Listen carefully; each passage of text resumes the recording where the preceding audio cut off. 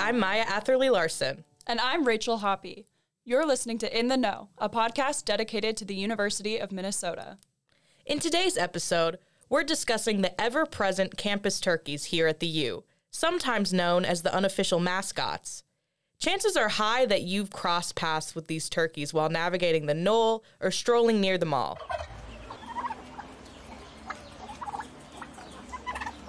During the 19th and 20th centuries, excess hunting nearly destroyed turkey populations in Minnesota. It wasn't until the 1970s that turkeys were reintroduced into the state's environment. Since their reintroduction, turkeys have successfully established themselves in different regions of Minnesota.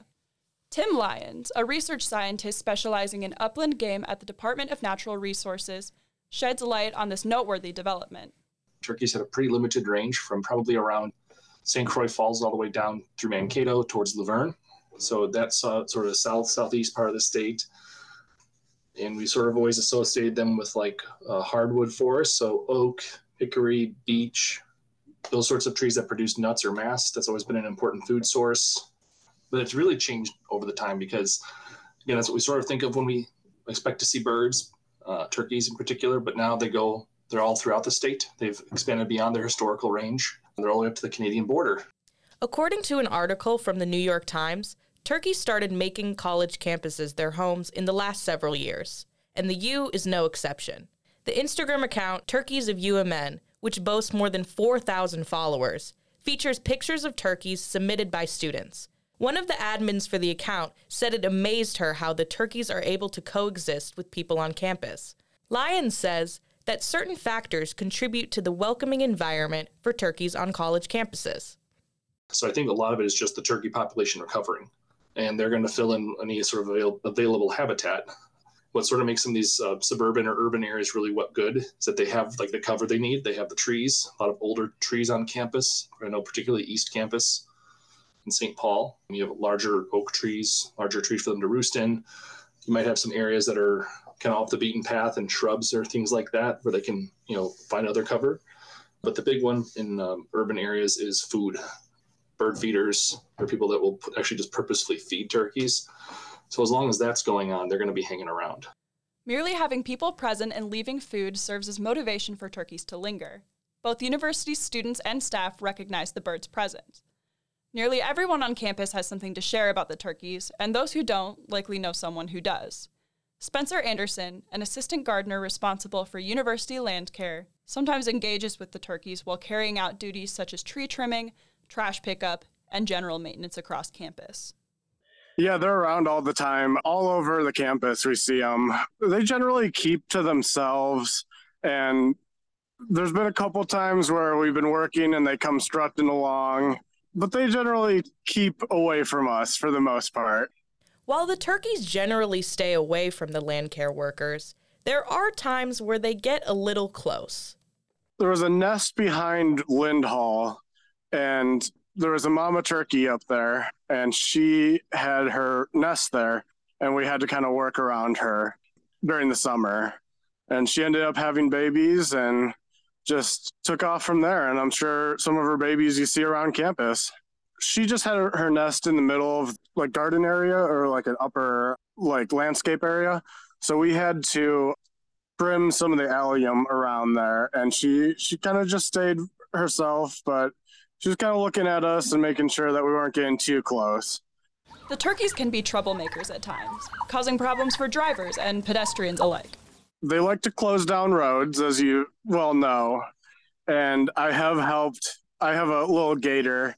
I have gone around and kind of cleared them out of the way for students and cars because they kind of don't like to move too fast sometimes. As much as we love the campus turkeys, the rest of the student body seems to be split on this opinion. Rose, a student at the U, tells us what she thinks.